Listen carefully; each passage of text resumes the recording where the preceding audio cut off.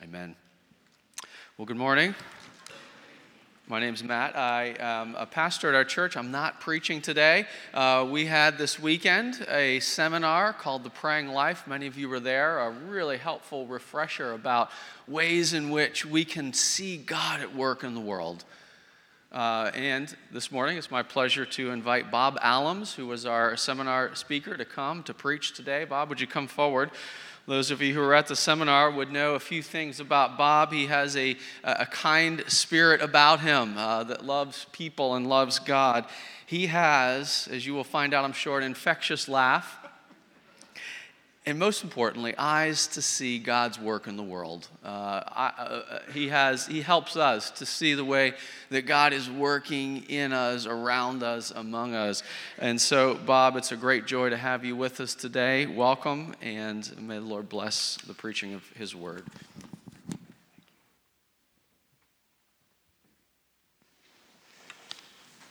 Well, good morning. Oh, what a joy to be with you.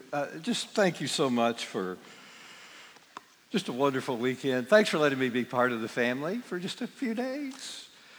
We've had a great time with you, and it's just a real treat to get to worship with you and also kind of preach for you. You know? Can you believe we get to do this?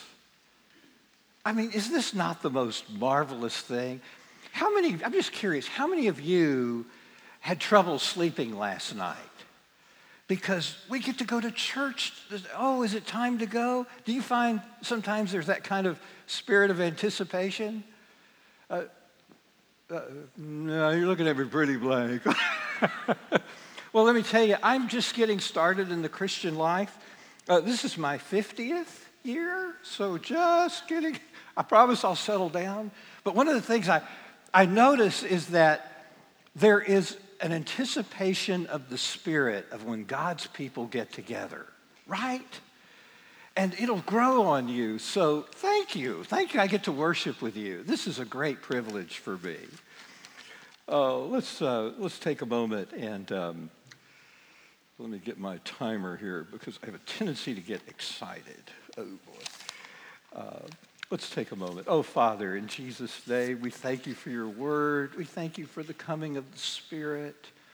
We just pray this morning for a fresh filling by your hand. Oh, Lord, would you give us eyes to see, ears to hear? Oh, Father, the deepest cry of our heart, the deepest affection this morning is that you would be glorified in your assembly. And so, Father, would you slow us down, we pray? Would you give us the ability to concentrate on what you have for us? Lord, would you free us from distractions? Would you draw us into yourself? For all we ask for the rest of our lives is that we'll be found in the center of your will and that we will be a pleasure to you. And we pray in Jesus' name. Amen. Well, our text this morning comes out of Revelation chapter 3. Did you get a kick out of that title? Can someone please get the door? That was supposed to be funny, but I forgot to tell you. And before we read the text, let me just set this up for you. Being kind of an old guy, when I was growing up, if somebody came to the door, it was kind of a big deal. Everything kind of stopped in the house, and all the focus came to, going and answering the door. And now, just a few decades later, I find that, number one, not many people come to the door. And number two, when they do, it's a little bit of a sense of an imposition. I'm just being honest. Are you that way? Oh no, is it a salesman who wants to sell me something I don't want? Or, oh no, is it a delivery and I've got to go, sign? I mean, it's a little bit of, I'm in the middle of a meeting or it's an imposition, right? And not too long ago, Helen and I got on this home security kick and we started watching videos of home burglars. And I found out these videos were of home burglars that were interviewed in prison. And it was really enlightening because I found out most home burglars want to come through your front door. And what I learned from one in particular is, hey, when we're casing a house, we don't walk up and ring the doorbell like, civilized people do. We come up and we yell through the door, ringing the doorbell repeatedly and pounding. And we know if we hear no response whatsoever, or if we can actually look through one of those beautiful windows and see no movement in the house, we know chances are we've got a clean shot. The front door is important. And think about that as we read our text this morning. And to the angel of the church at Laodicea write, the words of the Amen, the faithful and true witness, the beginning of God's creation. I know your works. You are neither cold nor hot.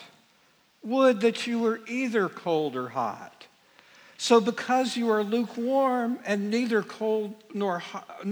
hot nor cold, I will spit you out of my mouth. For you say, I am rich, I have prospered, I need nothing, not realizing that you are wretched, pitiable, poor, blind, and naked.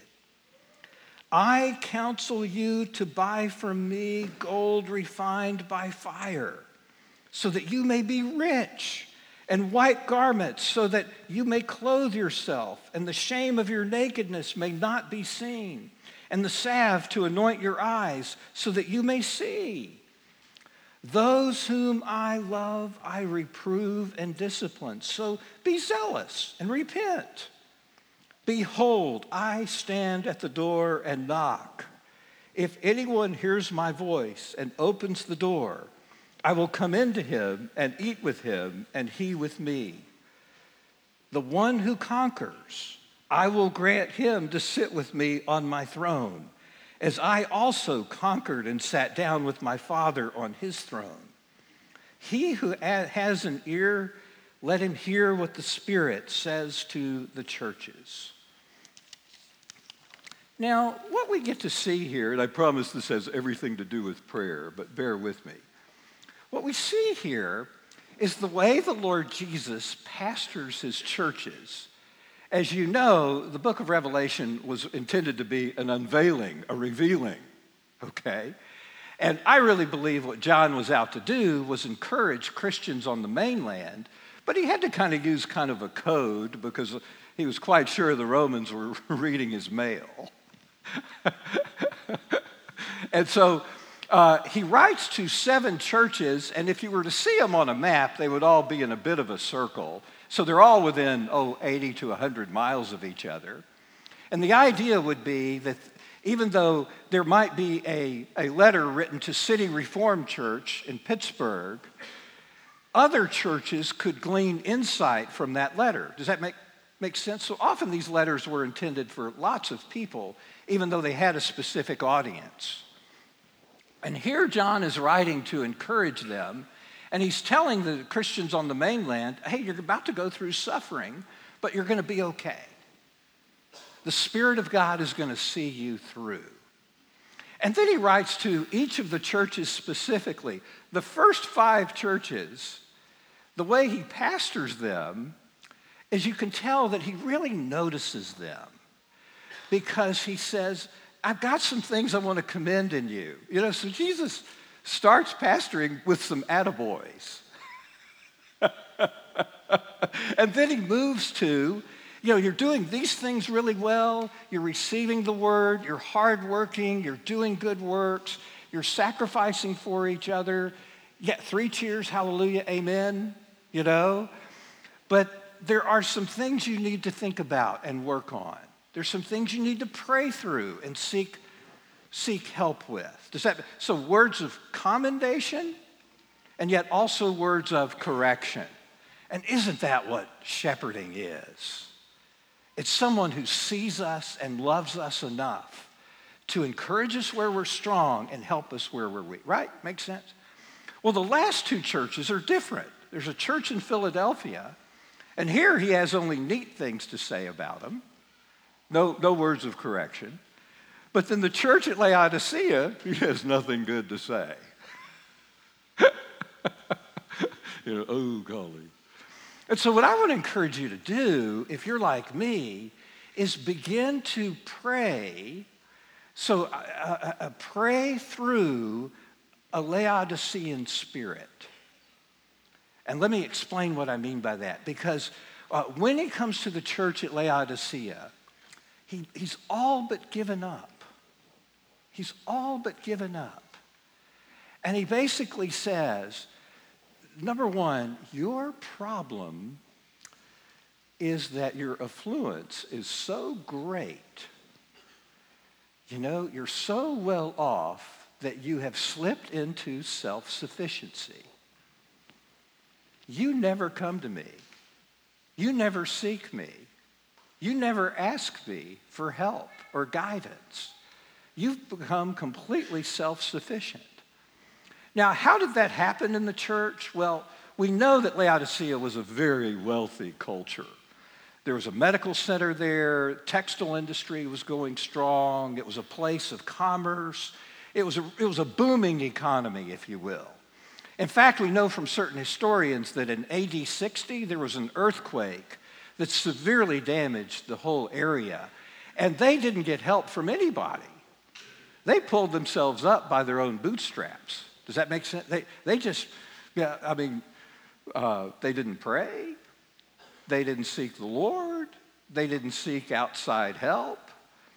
And one of the greatest causes of prayerlessness in our day, in our culture, is a Laodicean spirit, or in other words, a sense of self-sufficiency rooted in our own gifts, our own fruit, our own life. Does that make sense?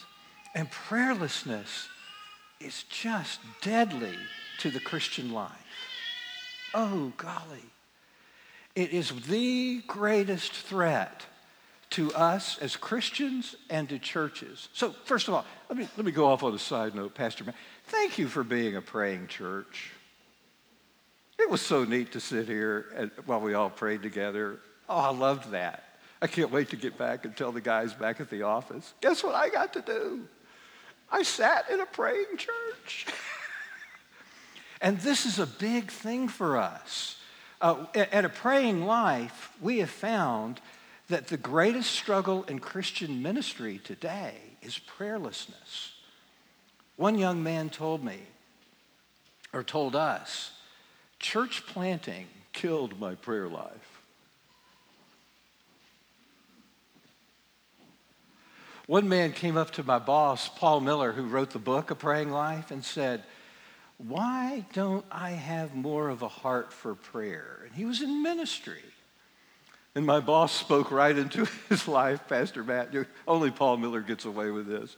Paul Miller said, you are far too confident in yourself. You are far too self-reliant.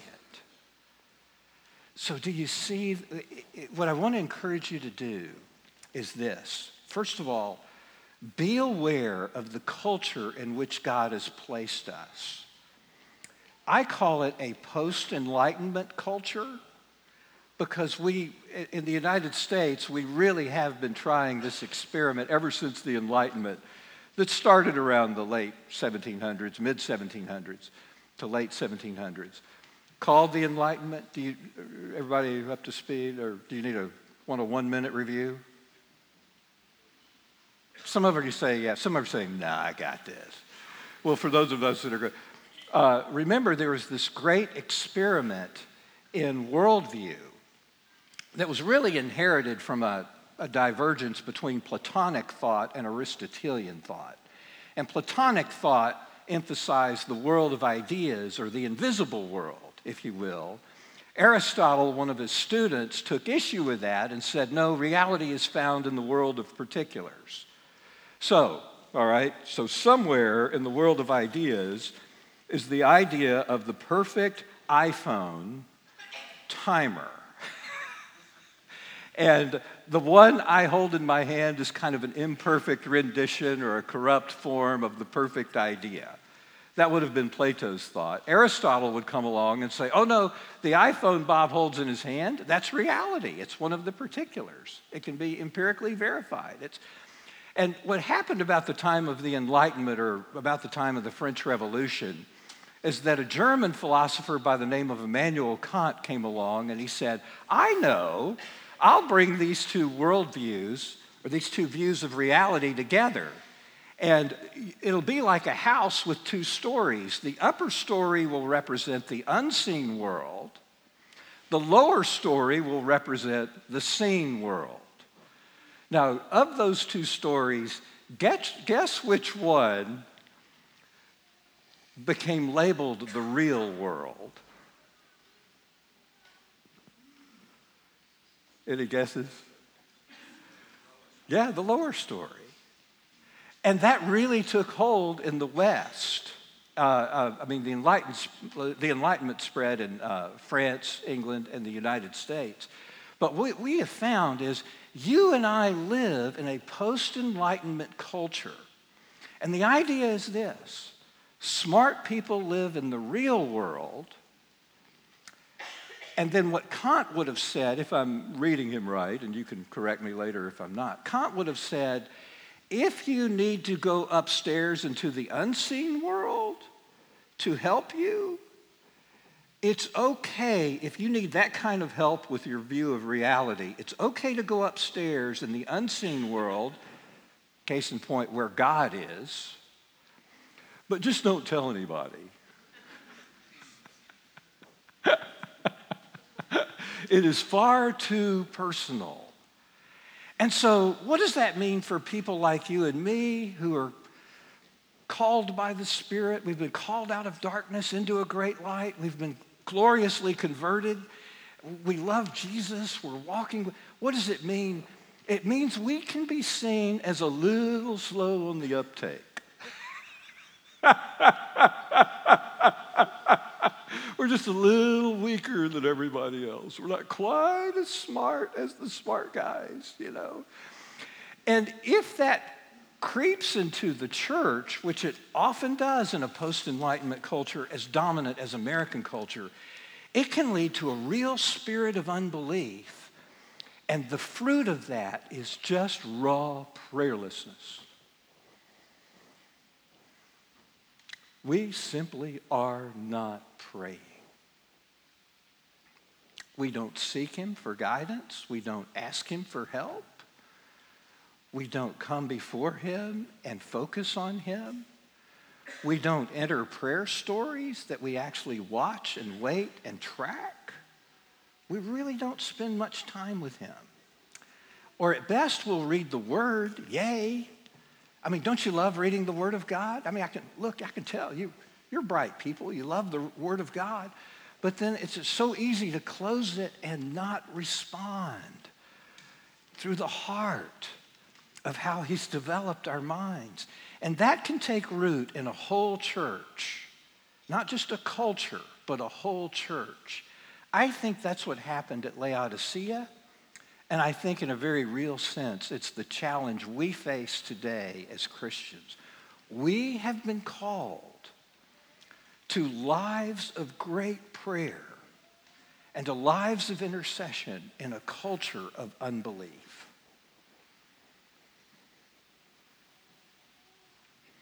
I'm here to tell you, it's really fun. I get to go, the calling on my life, I'm just having so much fun in my calling. I know that comes as a surprise. I get to go share with people throughout the earth in all kinds of different cultures and countries. I get to go share with them, your Father loves it when you call. He loves it when you come and seek him and just spend time with him. And I have found that the hardest place for Christians to learn to do all of life through prayer is, guess where? the United States. It's really hard in all countries, all cultures that went through the Enlightenment, but especially in America, we seem to have succumbed to a sense of, out of our great wealth and our great prosperity that God has given us, the temptation has been to sit back and go, we're self-sufficient, I got this. I really don't need to ask for help. I really don't need his insight. I really don't need his encouragement that comes from spending time with him. Does that make sense? Anybody, can you identify with it, or is it just me? This is and this is and just looking at me means, Bob, you're on your own, buddy. I want to encourage you. I want to challenge you to begin to pray against your own personal spirit of Laodicea. Because do you see where the text goes here? Jesus says, oh, you're very tepid. I just think this is great. You are like room temperature water. And so I just find it distasteful. Now, keep in mind, in Laodicea, the water was piped in, okay? And in Colossae, there were cold water springs, these refreshing cold water. Oh, don't you love cold water when you really want cold water? And yet it was, 10 miles away. And so it was piped in. By the time it got into Laodicea, it was what? Yeah, room temperature. It was tepid. It was just kind of, it's water, but... there was a place where they got hot water from Hierapolis, and it was about 6 miles away. It, too, was piped in. And guess what happened to it by the time it got there? I mean, by the way, don't you love hot water when it's time for hot water? I mean, it's therapeutic, it's comforting, it's good. Cold water, refreshing. Hot water, soothing, therapeutic, comforting. And yet what Jesus is saying is, hey, guys, you remind me of the very water you drink in your own municipality. You've lost something. You're so self-sufficient. There's no place for me in your life. And I really enjoy you being at my Father's table. My design for you is that we would do your life together. But you have to be constant in prayer and coming to me. Amen? By the way, for those of you who are not at the seminar, bear with me because we spent like 6 hours laying a foundation for this. So thank you for coming in kind of cold. But do you see where Jesus is going? I want something from you, and I'm not getting it. But here's what Jesus says. Here's the word of hope he has for us who struggle with a Laodicean spirit or who live in an unbelieving culture and are tempted to live lives of prayerlessness. I'm at the front door. And I'm not only knocking, but I'm calling. We know he was calling through the front door because he says, if anyone hears my voice. And I'm just nervous that it's so easy to fall into the trap of going, oh no, somebody's at the door. Can somebody else get it? Can somebody go get the door? What Jesus is saying is, hey, I have made you, I have given you the gift of your life, and yes, you live in a spirit of a culture of unbelief. Yes, you live in a place where people struggle with prayerlessness. They are not praying. They are not entering prayer stories. They are not tracking. They are not watching and waiting. They are not moving into repentance when I reveal it. They are not cultivating faith in this one-on-one relationship we have with him, this direct access that we have. Okay, but I'm here to tell you, you and I'll have a party if nobody else wants one.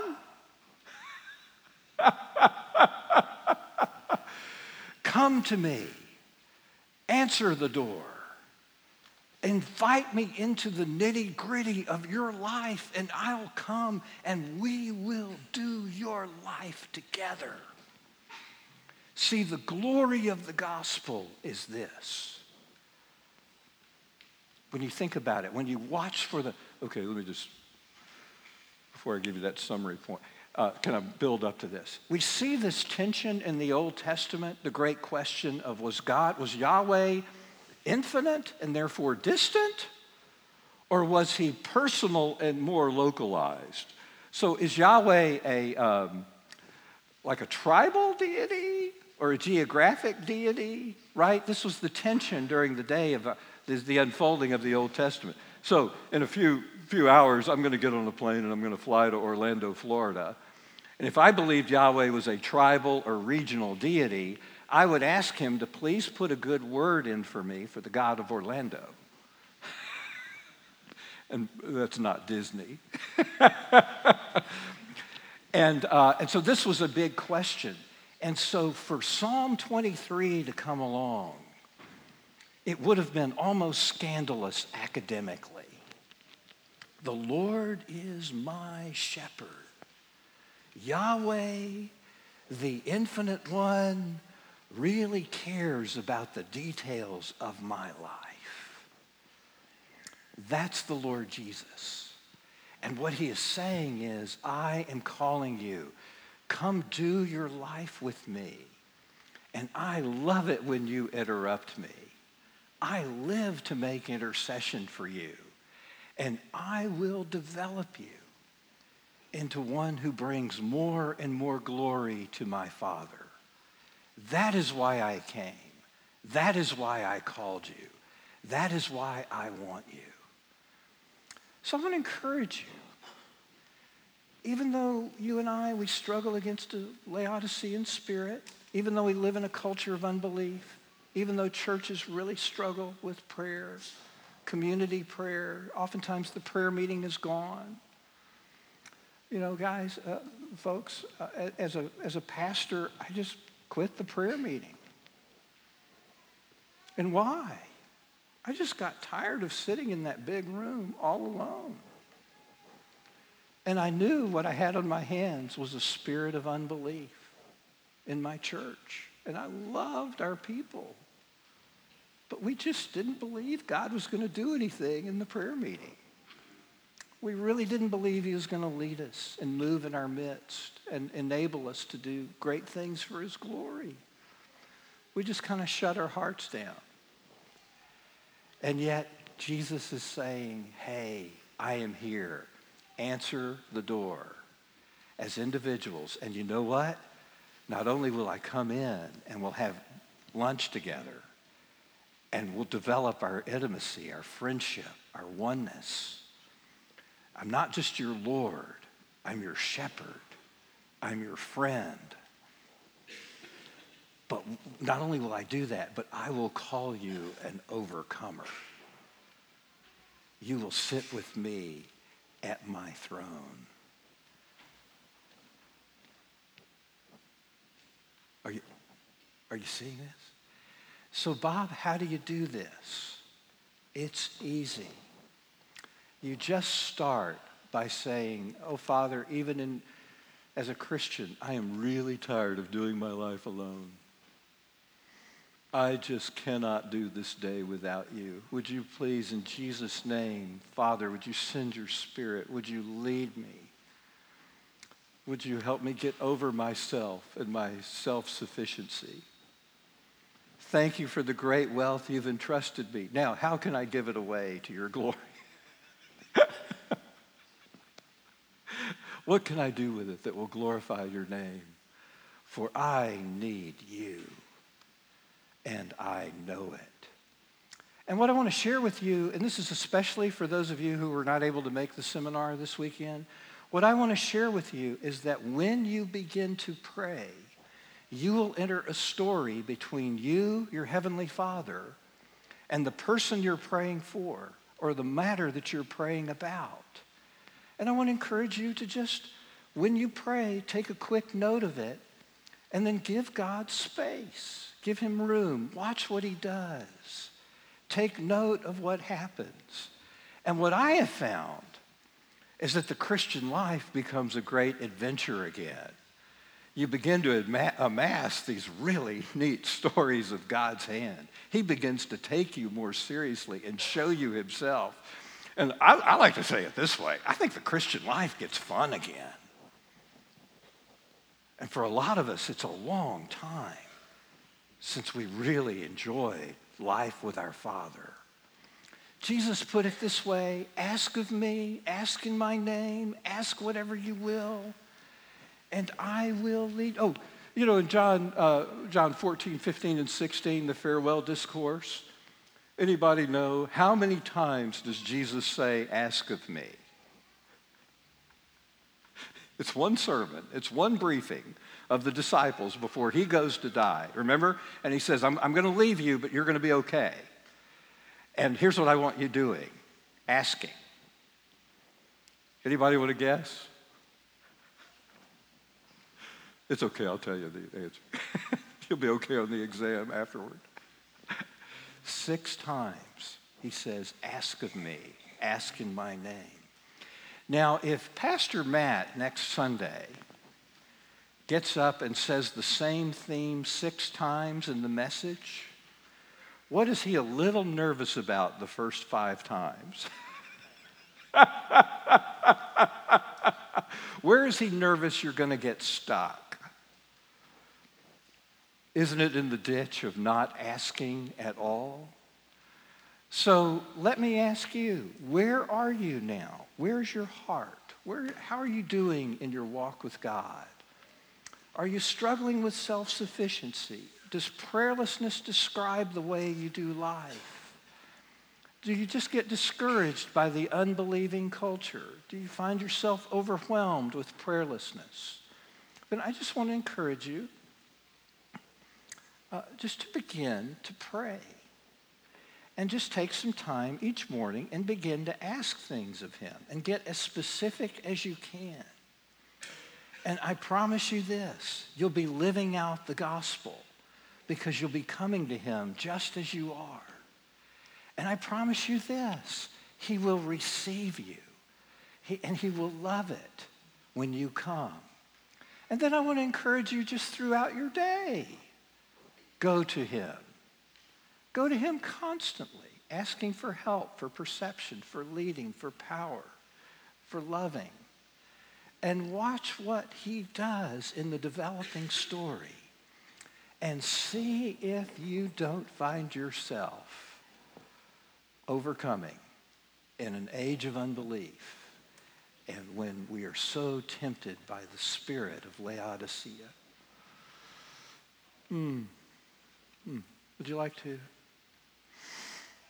Would you like to just speak with him for a few moments?